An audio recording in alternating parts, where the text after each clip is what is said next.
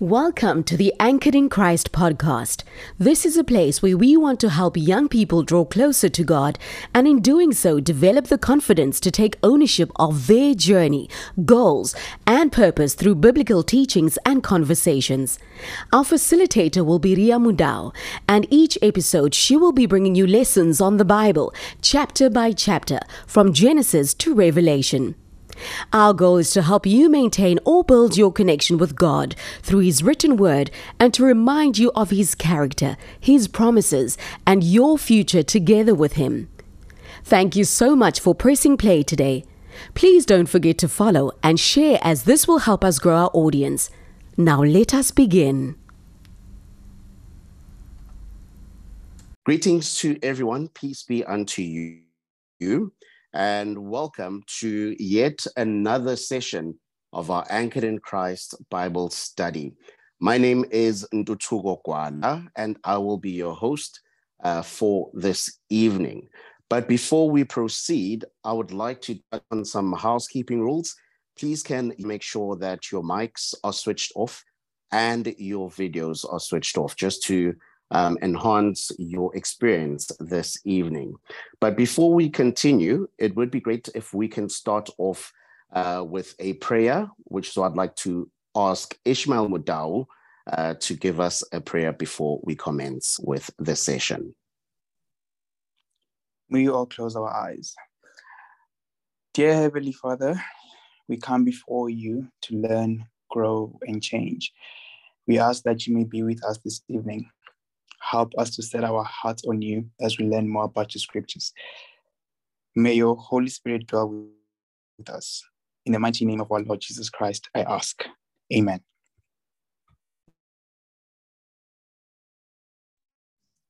Amen. Thank you so much, Mr. Ishmael Mudau, for the prayer. And yet again, I'd like to welcome every single person who has taken the time out this evening to join us in our Anchored in Christ Bible study. We do have newcomers that are joining us for the first time, so we do give you a very, very warm welcome to our Anchored in Christ Bible study community. Before we commence, I would like to greet our facilitator for this evening, Miss Ria Mudau. Good evening, Ria. Hi, Tetsugo. Hello. Yeah, just checking if we've got some life here before we start off. Now, Ria, for the sake of time, I know that we're going to be covering quite a bit today because we're 17. But before we continue, for the benefit of our newcomers, can you please give us a snapshot of where we are currently? Cool. So good evening, everyone. It's nice to be here. If you want to be charismatic, then everyone will be answering wherever they are. But yeah, so for the benefit of those that are joining us for the first time, we are studying the book of Numbers. It is the fourth book, actually, in the Hebrew Bible, or the Torah, or the books of Moses, whatever people call it, and just a view of where we are. I mean, we started at the book of Genesis, beautiful stories of creation. We moved from the book of Genesis, where when we get to the middle, because it's Genesis 15, God says to Abraham, I am going to bless you. And that was when Abraham did not even have one child. And God said, I'm going to make nations out of you. And there you get a prophecy where God says to him, I am going to give you children that are going to be in bondage for 400 years. And after 400 years, I'm going to send someone that is going to save them. And that's how we go into the book of Exodus. They go to Egypt. 70 of them go to Egypt. And at the end of the book of Exodus, we know what happens, the plagues and everything with God. It's a struggle between the Pharaoh and God. God saying, you need to free my people because these are my people. And when we studied the book of Exodus, we actually broke down how we don't have to see Exodus as just something that happened with Israel and the Israelites. It's us every day, where it's a fight between the physical and the spiritual of saving us from the bondage. And they leave Egypt. We get to the book of Leviticus where they get to Mount Sinai and God gives them rules on how they have to live as a chosen nation. I would say he ordains them somehow as a priest, even though they messed up somehow. When we got to Exodus 32, they built a golden calf and God said, it cannot work. I only have to choose certain people in the nation that are going to represent me. And that's where he appoints the Levites. And we move from the book of Leviticus, where he gives them the rules. They have the tabernacle. He tells them how to carry it and how to keep it clean and how to cleanse their sins for their sins. And we move to the book of Numbers, which is where we are now. They have left Mount Sinai. They are going into the wilderness. They are on the journey to the promised land because God said to them, I am going to take you to the promised land. So that is where we are. We are in the book of Numbers, which its name, it does not do justice to it because it's rare that you find people talking about the book of Numbers. But in the Hebrew Bible, it's actually called In the Wilderness. But when it was translated over the years, it ended up with the heading Numbers because it starts off with numbering the people of Israel. But what happens in the book of Numbers is the wilderness journey for the Israelite nation. Thank you for that snapshot, Ria. I think you have given us a beautiful context before we dive into our conversation this evening. Now, let's get straight into it, Ria. Let's get into the book of Numbers 13, because that's where we're going to start off today. Now, the first question that came to my mind as I was reading this chapter, why is Numbers 13 said to be the most important chapter now in this book as well, now in comparison to the Hebrew Bible as well? So this is a very, very, very important time for the Israelites and the Jews when they talk about the times in their lives where they did not do what God asked them to do. They talk about Numbers 13. They talk about Christ. And they obviously talk about what happens when they go into captivity as well. And it is a big thing because what happens in the book of Numbers is where God says to them. So what happens in Numbers, we saw what happened in Numbers chapter 12, where Miriam and Aaron start talking about their brother and they say, no, man, he wants to be a leader alone. We can all be leaders in this thing. And just a warning there. The devil's timing is perfect. It is not a coincidence that at the time when they had to go into the promised land was the time that everyone around Moses was turning against him. The devil knew. He is smart like that. He knew that this is a breaking point for Israel. And it was really a breaking point because what happens is God says to Abraham, it's time. It's time that you go into the promised land. Those that study the journey between where they are, which is Kadesh, or right next to the desert of Sin, not Zin. It is, they say it can be 11 days. When Moses talks about it in the book of Deuteronomy, he says this could have been a 2-week journey, and it could have been a 2-week journey. But what happens is God says to Moses, send people, one person from each tribe that is going to go into the promised land. And he gives them a task. Let them check out the land. Let them check out the people. Let them check out the walls and how everything is. And let them check out the fruits and how everything is in that land. Moses chooses 12 people. Actually, it was 11 because there was a tribe missing. And I want everyone to check which tribe was missing out of the 12 people out of the 11 people that were sent, because there is a tribe that was missing there. He sends them out and he says, go to the promised land. When they get to the promised land, they check everything. The food is there. They come back with grapes. Everything is perfect. But there were giants. There were giants and the people started doubting the power of God. The Bible says that.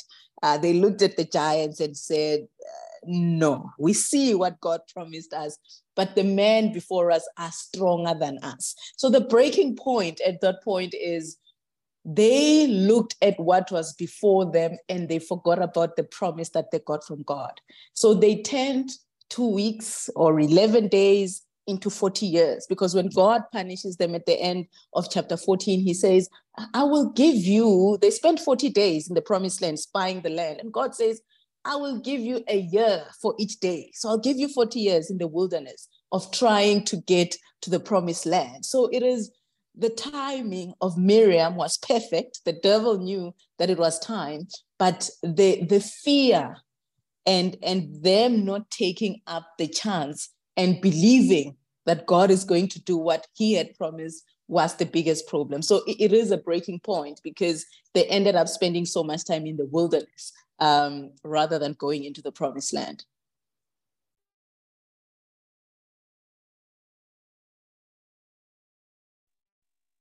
And with that said, Ria, looking at the characters in Numbers 13, we all know, I'm sure the majority of us know about Joshua, who ends up taking over from Moses as they get to the promised land. But there's this specific character that is with Joseph as they are sent as spies to the promised land. And his name is Caleb. Who is Caleb? Now that is, I honestly feel like Caleb is underplayed. Like somehow we don't hear much about him. Caleb was a very courageous man. And when we go into scripture, they go into the promised land, they get the fruit, they get everything. So when they come back, Moses says, what did you see? The people start saying to Moses, we saw the land. It looks good. We came back with the fruits. The Bible says they got grapes, they got figs, they got pomegranate, they got all these things from Egypt. And the word that we must, and it's a lesson for all of us. What if you say something and then you say, but, then you have erased everything, because the Bible says they were very clear to say, we saw everything, but the people that are in the land are way too strong for us. Now, there was one man by the name of Caleb. And when you read the book of chapter 14, God makes it clear. He says, Caleb is one of the people that are going to see the promised land because he has a different spirit. Caleb then says, no, the Bible says he told everyone to keep quiet. And bear in mind, Caleb is not saying that keep quiet because what they saw is not true. He knows that they saw giants. The Bible says they were giants. They were giants from that were descendants of Anak. And we know when we started the book of Genesis, we read about the Anak people and all those people that were huge and whatnot. So fear it's not wrong. And maybe what I want to say is fear is not wrong. It's something that it happens to people. But what you do about that fear is the problem. And this is what happened to them, because Caleb then said to the people, no, you cannot say that because God said we are going to get the land. So Caleb is the one that fought. He fought. What I like most about Caleb is his genealogy. Caleb, when we studied the book of Genesis 27, if you remember, there was a weird chapter of Judah where we studied Judah going and getting a wife for his sons. And then the wife decided because Judah was not giving her a son to bear a child for him, she then had a child with Judah. But that wife was not an Israelite. Judah's descendants were not Israelites. They were half Israelites and half and a part of them were from Esau and half Canaanites, because that woman was a Canaanite. So Caleb, this is a man that does not even have, he's not even fully from the Israelite descendant, but he stands up for God. So the lesson there, it's not about where you come from. If you believe and you run with the cause, then it happens. So Caleb is that guy that refuses, and he keeps on saying to the people, but God said we will go there. Caleb is the man that refused to see the giants as a way to stop the power of God to help them get into the promised land. But his genealogy is very interesting because that's where Christ comes from. He comes from that genealogy of Judah. So I would say when you're reading the book of Numbers, because we're doing Numbers 13 now, and it mentions the tribes from 4 to 16, it mentions the tribe. Only chapter 6 And verse 6 and verse 8 are the two important names there. Caleb from the tribe of Judah, and Joshua from the tribe of Ephraim. Those are the only two people that said, we saw the giants, but we're not going to allow them to deter us from the promise of God. Thank you so much, Ria. And speaking of giants, I like what you just said. They're talking about descendants. And we read about the tribe of Nephilim, which is also known as the descendants of Anak. So my question to you is, what is the significance of this tribe? So this is when we study the book, and there's a whole study on the giants and the Nephilim, and these are the people that we read about. You know, when we get to the story of David and a very big man from the Philistines, Goliath. Goliath was one of them. He was Nephilim, and they were of this tribe. So these are the people that when you read the book of Genesis, chapter 6, if I'm not mistaken, the story of Noah, when God starts talking to Noah and saying, your bloodline is the only bloodline that has not been infiltrated by all these things that I do not want. I am going to keep it, and everyone else is going to die. And I know there's questions of if the flood was meant to destroy all Nephilim and whatnot, why do we still have them here? And that is a question I don't have an answer for. But those are the people that God was not happy with the way that they were conceived. The Bible talks about the angels of God meeting with human beings and creating people that were somehow not normal. So there's a whole study on Nephilim, but we see them throughout the Bible. You know, when you see David and Goliath, when you see, it is those people that they found when they went to the promised land. And just something that I forgot, which is very interesting about the character of Caleb. Caleb, the Bible says they walked, right? And it explains their journey. They passed all the valleys. They get to the land that belonged to Abraham. They passed the land that belonged to Abraham, and they got to a place where they found these giants. Caleb, when they were being allocated the land, this is how courageous Caleb is. He says to Moses, I want that land where there are giants. He still chooses that place that everyone was scared of, because that is the land that Caleb actually inherited, where the giants and everyone was. So it is this people that we read about in the book of Genesis chapter 6. We read about, and we're still going to read about them in the Bible, but they were not created the way God wanted us to procreate as human beings. Thank you so much for that, Ria.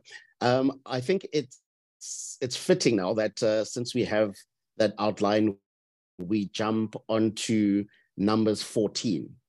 So if you look at Numbers 14, there is a part where it speaks about Moses, and Moses has this discussion. And the question for me is, does Moses know at that point that he is not going to see the promised land, as he has this prophecy?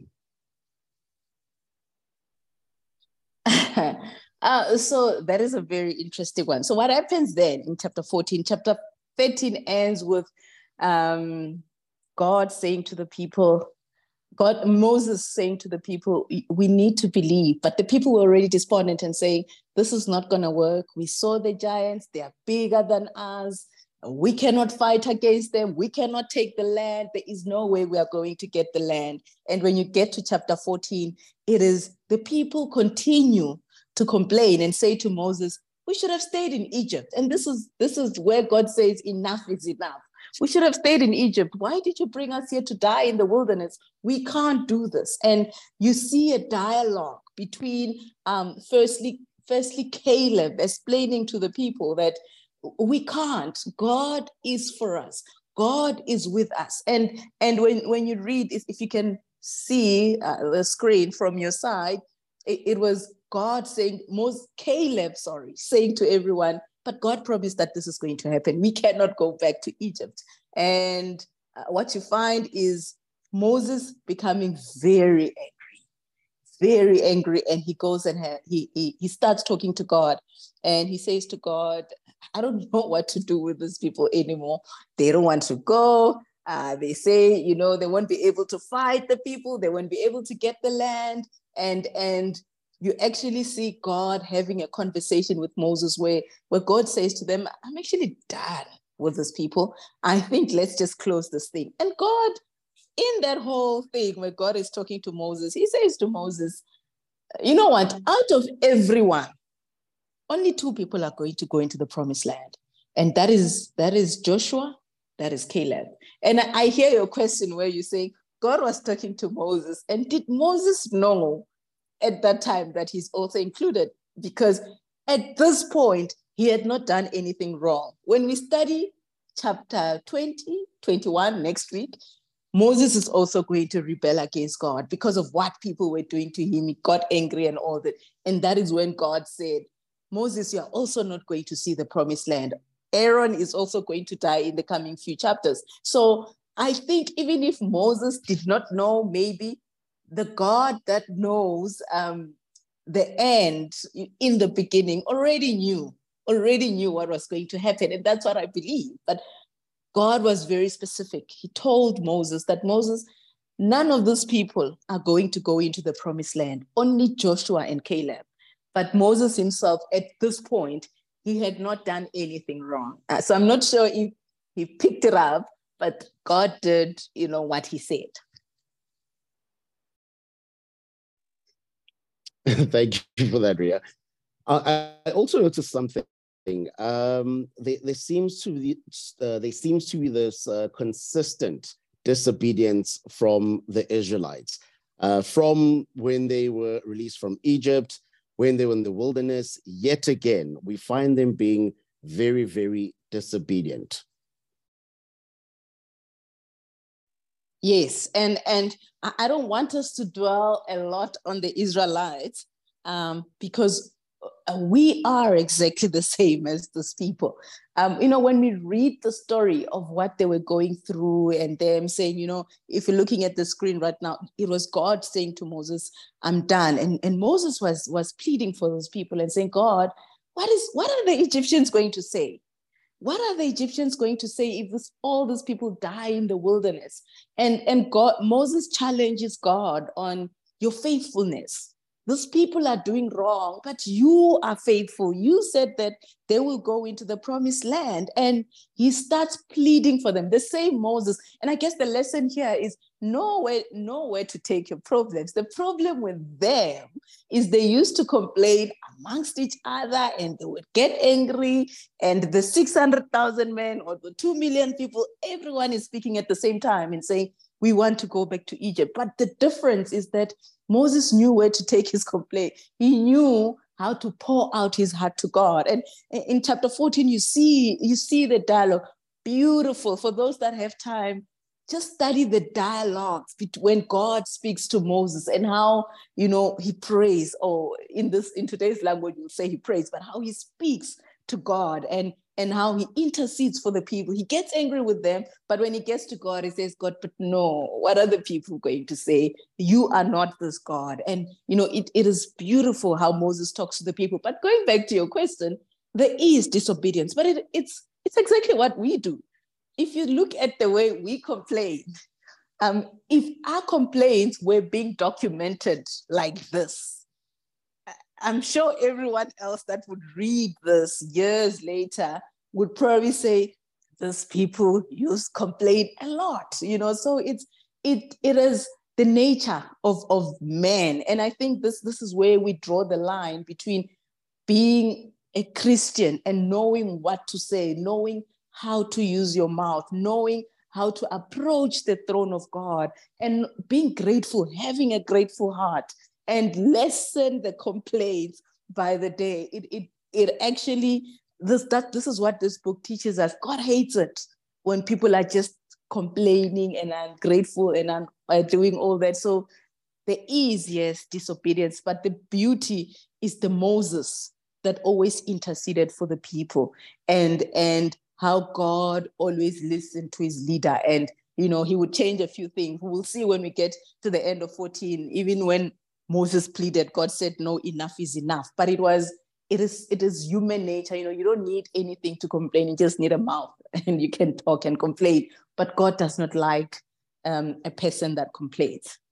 So it's a lesson for us as well of, you know, how do we complain and how do we take, you know, how we're feeling and everything to the throne of God. Thank you for that. I just received a message from a friend of mine, and he just made a comment to say, Eish, the Israelites and us as the current generation, same WhatsApp group. We do not listen. So I hope that that was a lesson to everyone that has joined the call. Now, Ria, let's fast forward a bit, just a bit. We get to a point where the Israelites clash against the Amalekites and the Canaanites.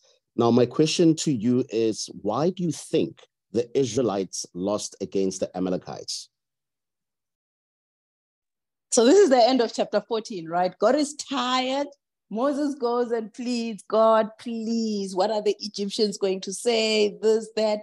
God pronounces that Moses, only 2 people are going to the promised land, but he's still a good God. He keeps them there and everything is still happening. And the Israelites, at the end of chapter 14, a sad thing happens. The Israelites then go to Moses and say, you know what, Moses, after God had said, guys, you're not going. You are not going. And by the way, I love 14 verse 24. And I think for every one of us that's here today, let it be a prayer point where God declares that he loves Caleb because Caleb is of a different spirit.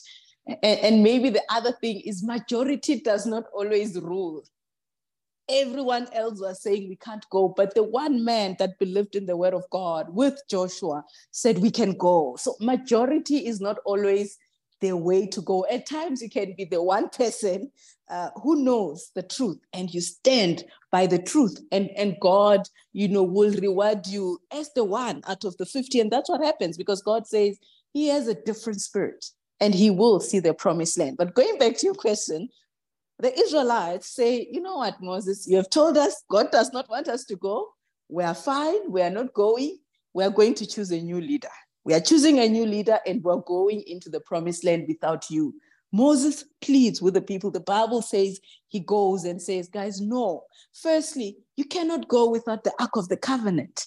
You cannot go if God does not say you cannot go. Please, the people fight against Moses and they decide to go. And the Bible says when you get to the end of chapter 14, the Canaanites and the Amalekites showed them flames because they did not have God. So the Israelites, you know, the only way they could win in battle was when God was with them. And they will learn this as time goes, where they will start seeing that without the tabernacle or the Ark of the Covenant, without Moses or the leader chosen by God, we're going to fail at this thing. And it applies to us as well. You know, we make choices against the will of God, and you take decisions and say, you know what, this is what I'm doing. And you go ahead and do it. And God looks at you and, you know, you fail. And that's exactly what happened. They left Moses and they went and fought. And the Bible says that they were defeated by the Canaanites and the Amalekites. So I guess if you're saying, the lesson there for me is there's no victory without God. It can be a perfect plan. It can be a perfect plan that looks like it is going to win.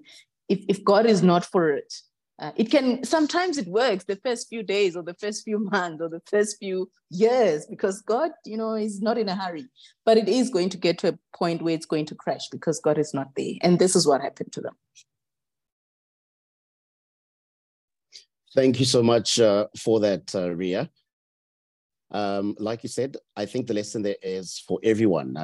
As we approach this brand new week, it's just to remember that whatever it is that you do, make sure that you partner with God.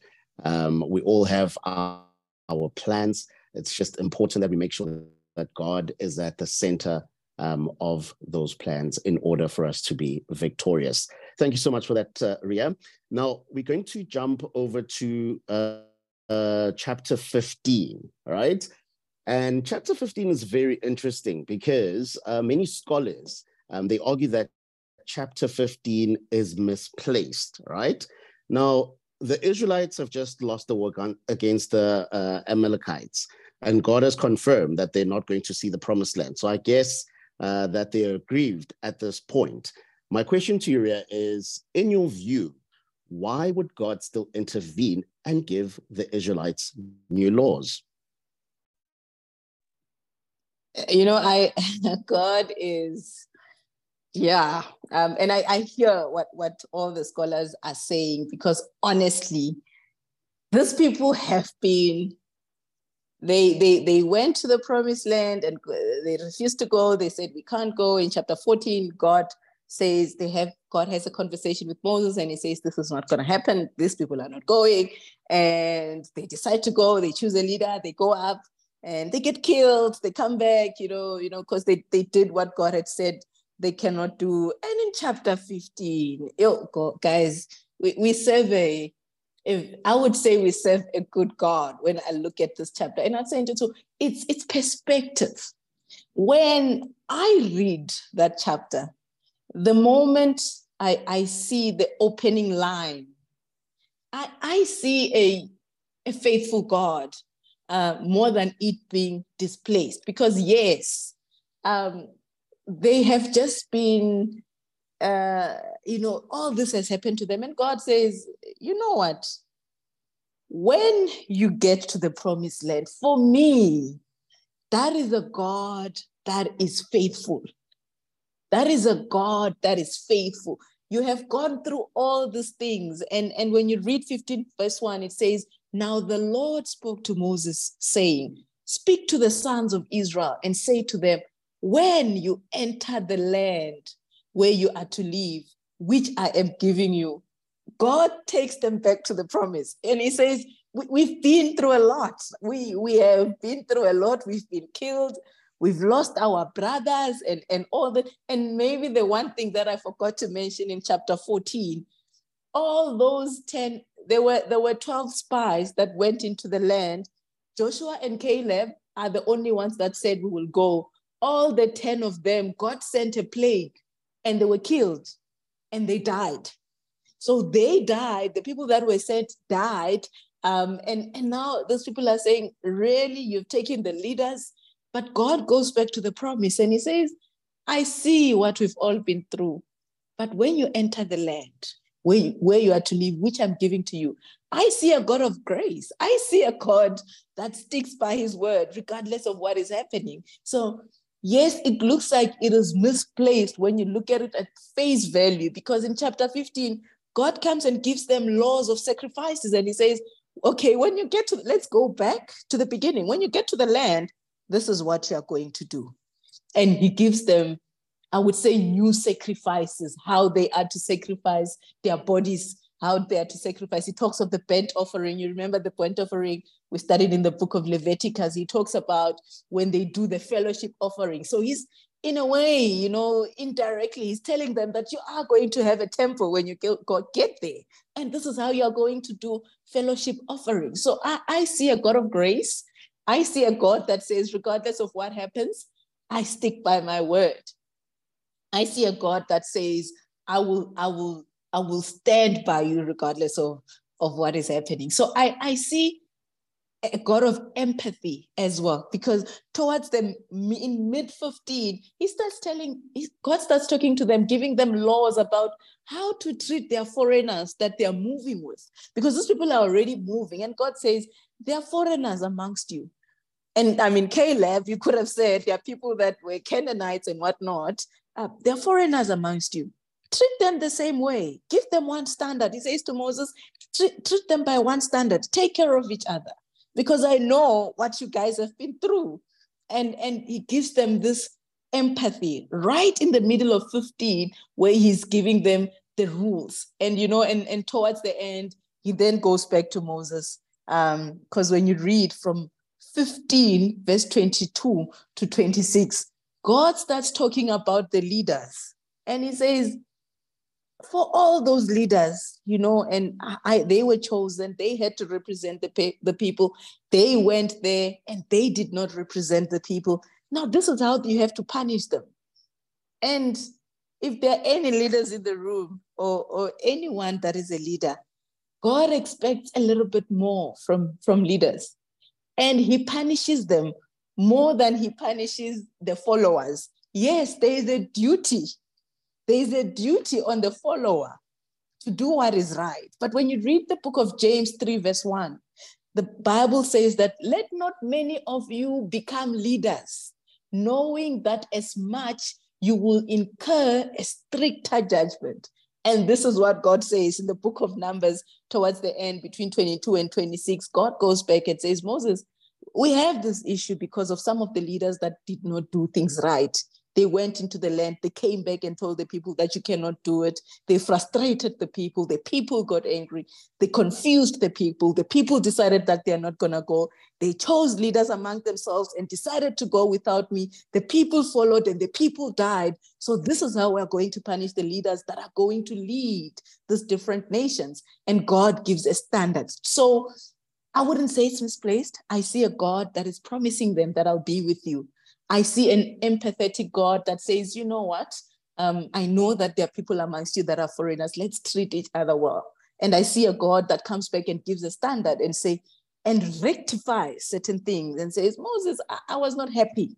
I was not happy with the way certain leaders did certain things. And this is how you are going to punish them and to cleanse them going forward. Because when you read 15:25, God starts even giving them atonement. And he says, this is how the priest is going to atone for these leaders when they do wrong. So I don't see it as misplaced. I think it's perspective of what is God really saying in chapter 15, immediately after they have been banished from the promised land. Thank you so much. And yeah, I get your argument. And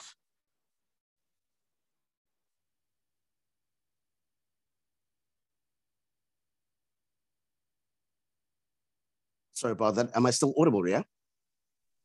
I can hear you now. If you can repeat that question. All right. So my question was very simply, I get your stance, I get your point of view. What is the significance about this chapter? I think God was rectifying things that didn't go right, because when we get to this point, I think, and this is what I said about the book of Numbers last week, when I said Numbers is like, it's got a lot of case studies. All of these rules and all of these things that God gave to them, saying this is what you must do, when they were all sitting at the foot of Mount Sinai, they had not yet been applied. Now they start moving. Now they start seeing how certain things will play out.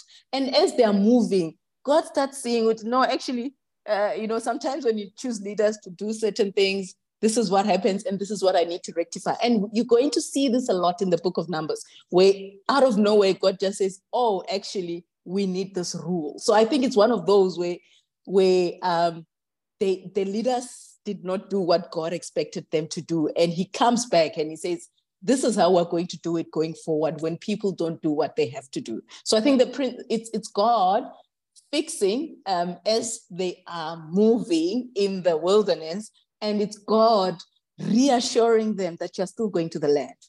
It might not be all of you that will go in. And I think this is the other lesson. We come across things in life, but we don't stop moving. We come across a lot of things in life. We come across a lot of challenges in life that make it look like it is done. I am no longer going to the promised land.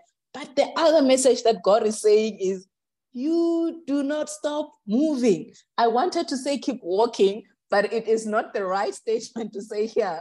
But you keep walking, you keep moving. So it is just keep walking. And this is what God is saying. Like, you're right now, you're in Kadesh, but you have to move. And I think for me, that is the message of, yes, it's not all good and well, but we move, we go on.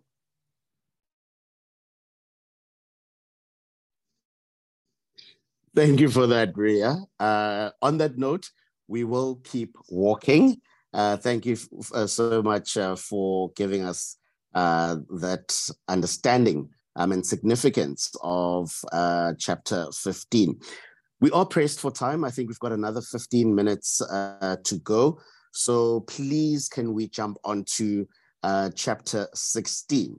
So with chapter 16, there is a family that is mentioned. And this family is the family of Korah, which is quite a popular name amongst many stories that you hear in the book of Numbers. Now, the question for me is, what really does transpire in chapter 16?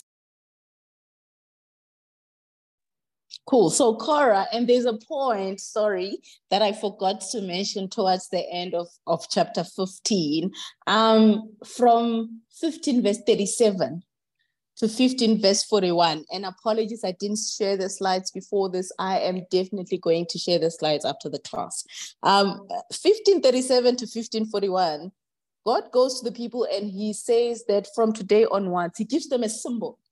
And he says, and those that visit Egypt and whatnot, and the Jewish people, they say a lot of Jewish people still do that today, where you see something like a tassel, a blue tassel, which they hang on to their coats or those robes that they wear. And you know, when we read the book where David is speaking to King Saul, and he says that I have taken the hem out of your blanket, so out of your robe. So those were things that God gave to them. This is the rule. This is another rule that he gave. He said to them, you must have a symbol, just like when people are married and they wear rings as a symbol. And that symbol is a sign that you will follow me. And there's a big study on hems. I did put a few things on the slide, which you can read, but it's interesting what it means to them. Now, going back to Korah is famous, right? He is one of those stories that people talk about in the book of Numbers. So Korah was a Levite. I think that is the first thing that you need to note. You know, when we talk about Korah does not rebel alone. There were three. Most people say Korah and Datan or Dathan, but there was also Abiram. It was three men. The Bible says these were very famous people. They were well known. You know, when you have celebrities and whatnot, and they were well known by the community, and you know, they were the guys. And they questioned Moses, and they went there. Korah was the closest to Moses, because if you can look at the screen right now, the Levites were divided amongst the Gershonites, the Kohathites, and the Merarites. If you remember last week, we talked about this. The Kohathites, those were, I would call them the people that were responsible for the priesthood, because from the Kohathites, you get, you know, your Aaron, you get, and all these people, your Korahs of this world. So he was a cousin to Aaron. They were very close. Now Korah goes and says, we're not happy, Moses, with this thing of you leading us alone. I think we can all do this. And it's funny, you know, when you read, these are people that are meant to be leaders. And I'm saying meant very loudly, because Korah, yes, by virtue of birth, he's a Levite. But Dathan and Abiram, if you go back to the children of Jacob, Reuben was the firstborn. Reuben was the one that had to get leadership in that family, because he was the firstborn of Jacob. But things did not go well, and he lost that right. So these are people that have certain rights by virtue of the families that they were born in. They go to Moses and they challenge and say, Moses, we're not happy with the way that you're doing things. We don't want this anymore. We can also lead. We are also holy. We can do this exactly the way that you do it. And Moses gets angry. And, you know, I like how Moses, when he gets angry, you know, when people come as a crowd and you go for the target, Moses starts speaking to Korah out of everyone else. And he says to Korah, is it not enough that you are a priest in the house of God?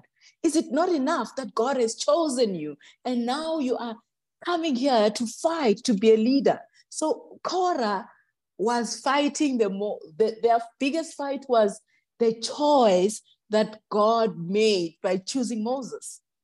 It was the choice, because he was saying, I'm also a Levite. It was the choice that made them angry. And they said, we can also do this thing. And they started rebelling up against Moses. They said they don't want to do this. Moses speaks to Korah. Korah does not listen. And the Bible says that Moses gets very angry and he says to them, you know what? Let God make a choice. What Elijah did when he said, let's see what God is saying, let's see whose God is powerful, is what Moses did in this instance, because the Bible says he said, okay, let us meet tomorrow morning and let us see who God will choose. The Bible says, he said, tell all those men, they had a crowd now. The Bible says there were now 250 men that were following these people. And God said, okay, let them tomorrow morning, everyone must bring their own censers.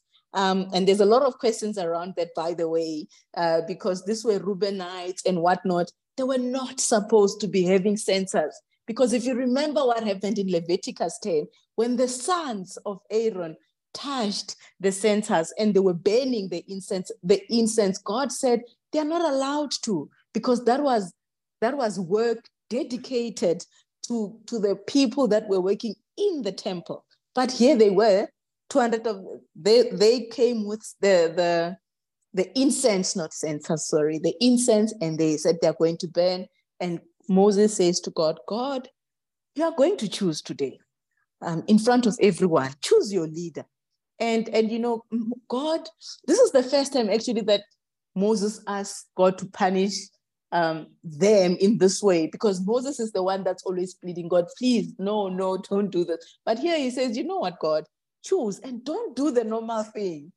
If you are saying I'm a leader, do something that they have never seen. The Bible says this, the earth opened up and it swallowed them. So when you get to I'm not sure which verse, but yes, chapter 16, you will see that Korah goes out of his tent with the families. God says, you know, God, I love how God gives warnings in this chapter. And he says, you know what?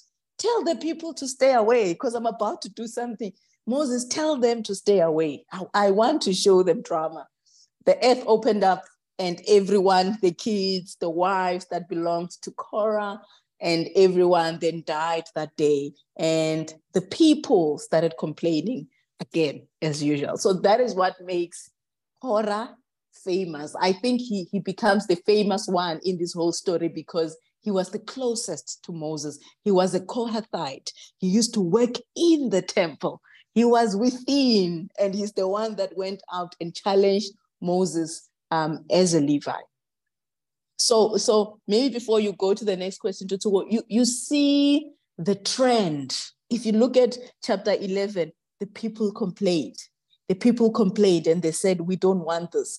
And then you go to chapter 12, Miriam, the sister, complains. The sister complains, who is a prophet in the house. And when you go to chapter 16 now, the Levite that works in the temple of God complains. So you see the trend of people that are complaining from all corners of the world. Yeah, we shall not complain and we shall stay in our lanes.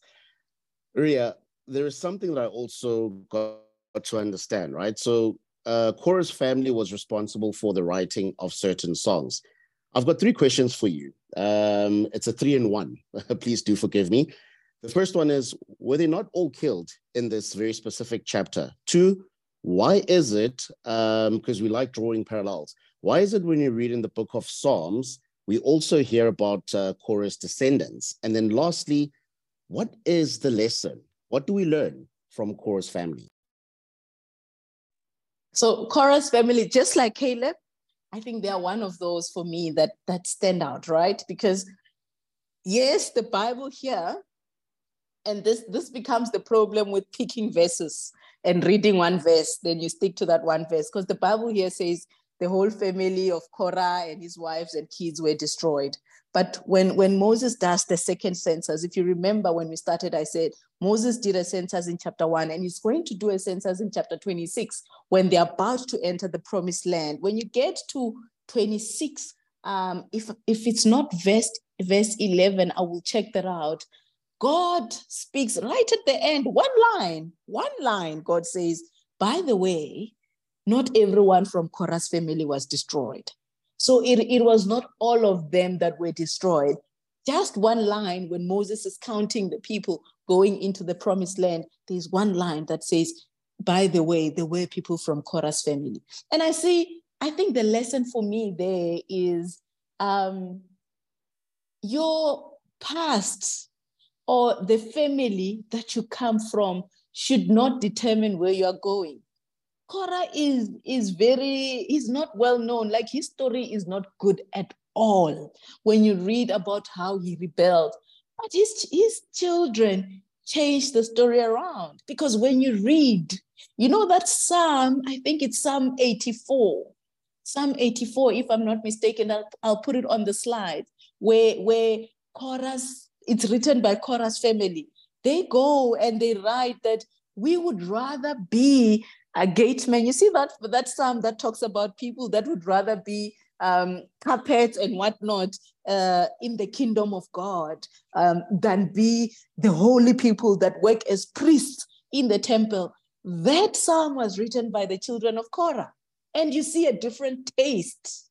You see a different complexion, because then their father was saying, I can be a leader. But when you read about them this side, they're saying, it's fine for us to be doormats as long as we are serving God. So I think what you learn the most from Korah's family is family legacies do not determine everything.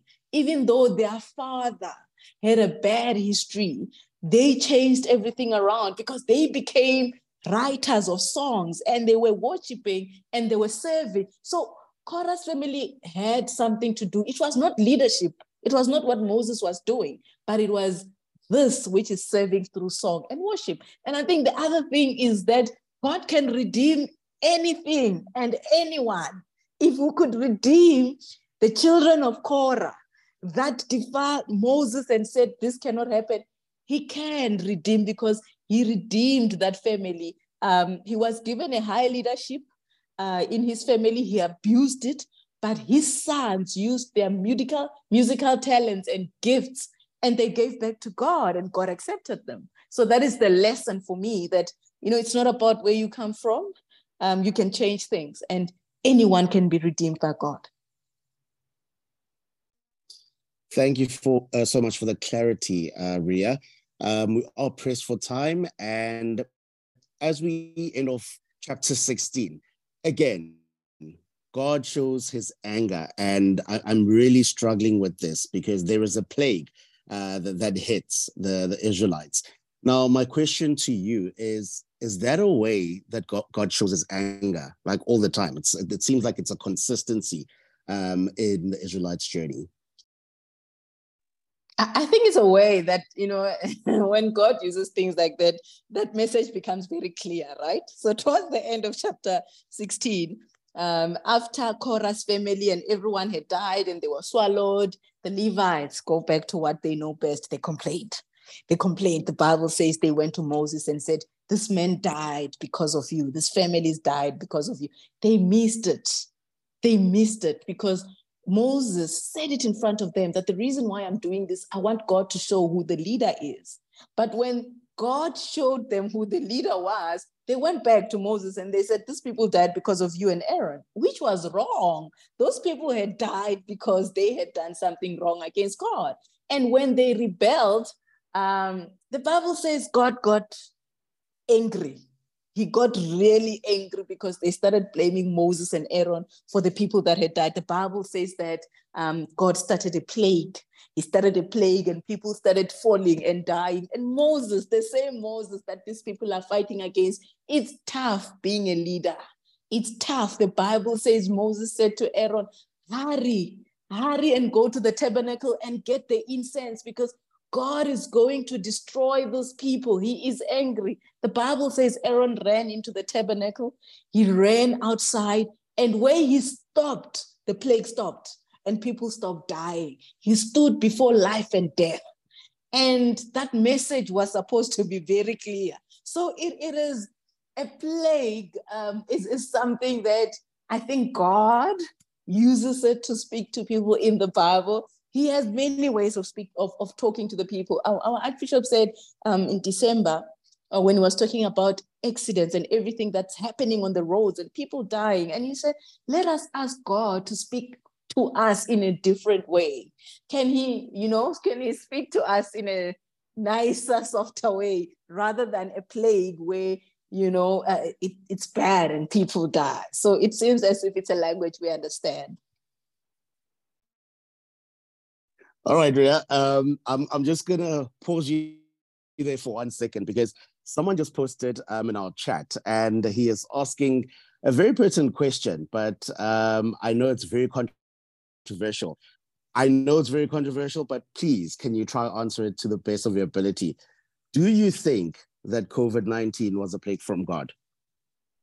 God, that I prayed so hard that no one asked me that question, because I knew, there was a lot of conspiracies where the Christians were saying, is this a plague? Is this not? The honest fact is, and I won't say as a country, as the world, when we look at the standards and how, the word of God is being tramped on, it's no longer, the laws that are being passed, it is no longer as important being placed where it's supposed to be. I wouldn't rule it out. I don't want to say it's a plague, but I wouldn't rule out the fact that God was sending a message. But I don't know. I don't know if it was just one of those things. But as a Christian, I'm sending it back to you, back to the sender. We need to pray, on such things. God, is there a message that you wanted me to get out of this whole thing? Did we stay at home for nothing? Did things change just for technology, just for us to go onto Zoom? Was there a bigger message that you wanted to send to the people? Because I think God speaks to, and the other thing about God, right?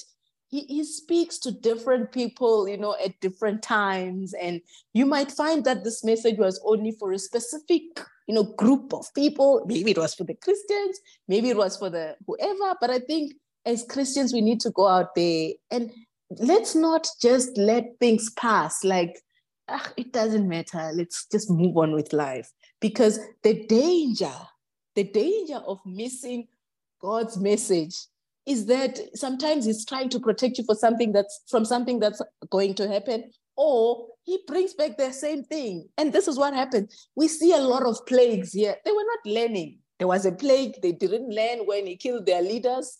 Now they do this. He sends another plague. You know how many people died in this plague? 14,000. The first plague, 10 people died. The leaders only died. And because they continued on the same trend, God sent another plague, and now 14,000 died.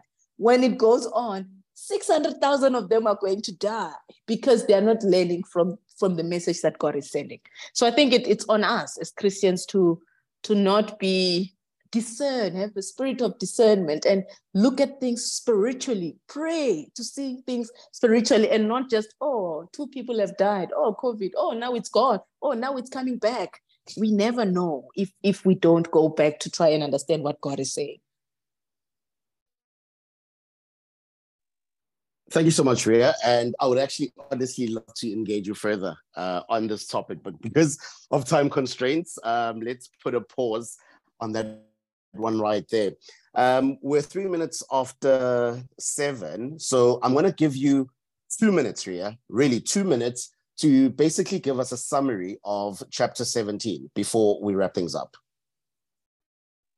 All right, cool. So chapter 17, it is one of those short chapters that we probably read and thought, what is this about? So chapter 17, I would call it, when God wants to seal the deal. People had died, were fighting about leadership, and there was a lot of things. And when we get to chapter 17, God says, okay, enough is enough now. I am going to show you who the leader is. People have died, let's do it in a nice way. And he asks Moses, he says to Moses, tell every leader there's questions on which leaders now, because all the leaders were killed, new leaders were chosen. And so many times you'll see in the book of Numbers where leaders die and God says, okay, choose better people. Chose the leaders, and he said, tell each leader to bring a stick to Moses. Moses must tie those 12 sticks. They must go and rest by the tabernacle overnight. And God said, the stick that belongs to the person that is chosen by me is going to have leaves and whatnot, and it's going to look different the next morning. And what happens is the next morning when they wake up, I think each stick had a sign, and those that read 17 will or we will go back and read it. Each stick had a symbol to show that this stick belongs to me. When they woke up in the morning, the stick that belongs to Aaron is the one that had leaves. This is a dead stick, but it had leaves, it had fruits, it had all those things. And God was sealing the deal to say, I'm tired of this leadership fight. This is the family that I've chosen, because now the stick of Aaron that comes from the Levite family is the one that had leaves and flowers. But I think the biggest thing that I get is God does not like pride. Because what he says about that stick, he says, that stick that belongs to Aaron, don't give it back to him. Don't give it back to him. Keep it in the tabernacle and let it be a sign. Let it be a sign to this Israelites that I've chosen. He didn't want now Aaron to be walking around with the stick and whatnot, because now he's the chosen one. No, he said that stick that had all the nice things, it belongs to me. And he did not want Aaron to use it as a crutch to walk around saying, this is my power. He refused that stick becomes the power that Aaron relies on. And he says, you're not going to rely on the stick, you're going to rely on me, because that stick has fruits and leaves because of me. And that is what happens in chapter 17. Thank you. Beautiful summary. Beautiful summary. Thank you so much for that. Now, Ria, we're wrapping up, and next week we're going to be zooming into chapter 18 to 23. In one sentence, what can we look forward to next week? Next week, we're going to see more complaining and more rebelling. But what is said about the chapters in the future is now Moses rebels against God and he gets punished. And that's what it closes the loop of rebelling, because the last person that rebelled here was a Levite in the temple of God. Now Moses is going to rebel. And we're also going to see the death of Aaron. Aaron is going to die in the coming few chapters. And we're going to see now the wrapping up as they close off, wrap up to get ready to go into the promised land. Thank you so much. I'm sure everyone is going to be looking forward to next week's session. But thank you so much, Ria. And there are so many takeaways from this evening's session. I think for me personally, it's a story of Caleb. You said it beautifully that he has one character that is underplayed, that was very courageous. And there's so many lessons that come with his character. And I'm sure each and every one of you have your own takeaways. And I hope that if you do go back and read these chapters again, you would have gained a fresher and newer perspective to these chapters. But as we close off, thank you so much to everyone who joined us this evening. And we are busy trying to finalize our podcast channel so that you can go back and feast on the content that we've created on this journey thus far. To end things off, please can Ria Mudau close us off with a prayer. May we all close our eyes. Dear Lord, thank you for being with us. Thank you for the lessons we have received in today's session. Thank you for enriching our souls with the word. Thank you for your grace and your love. Thank you for being faithful, even at times where we have been faithless. May you be with us. May you continue to protect us wherever we are. In your mighty name I pray. Amen.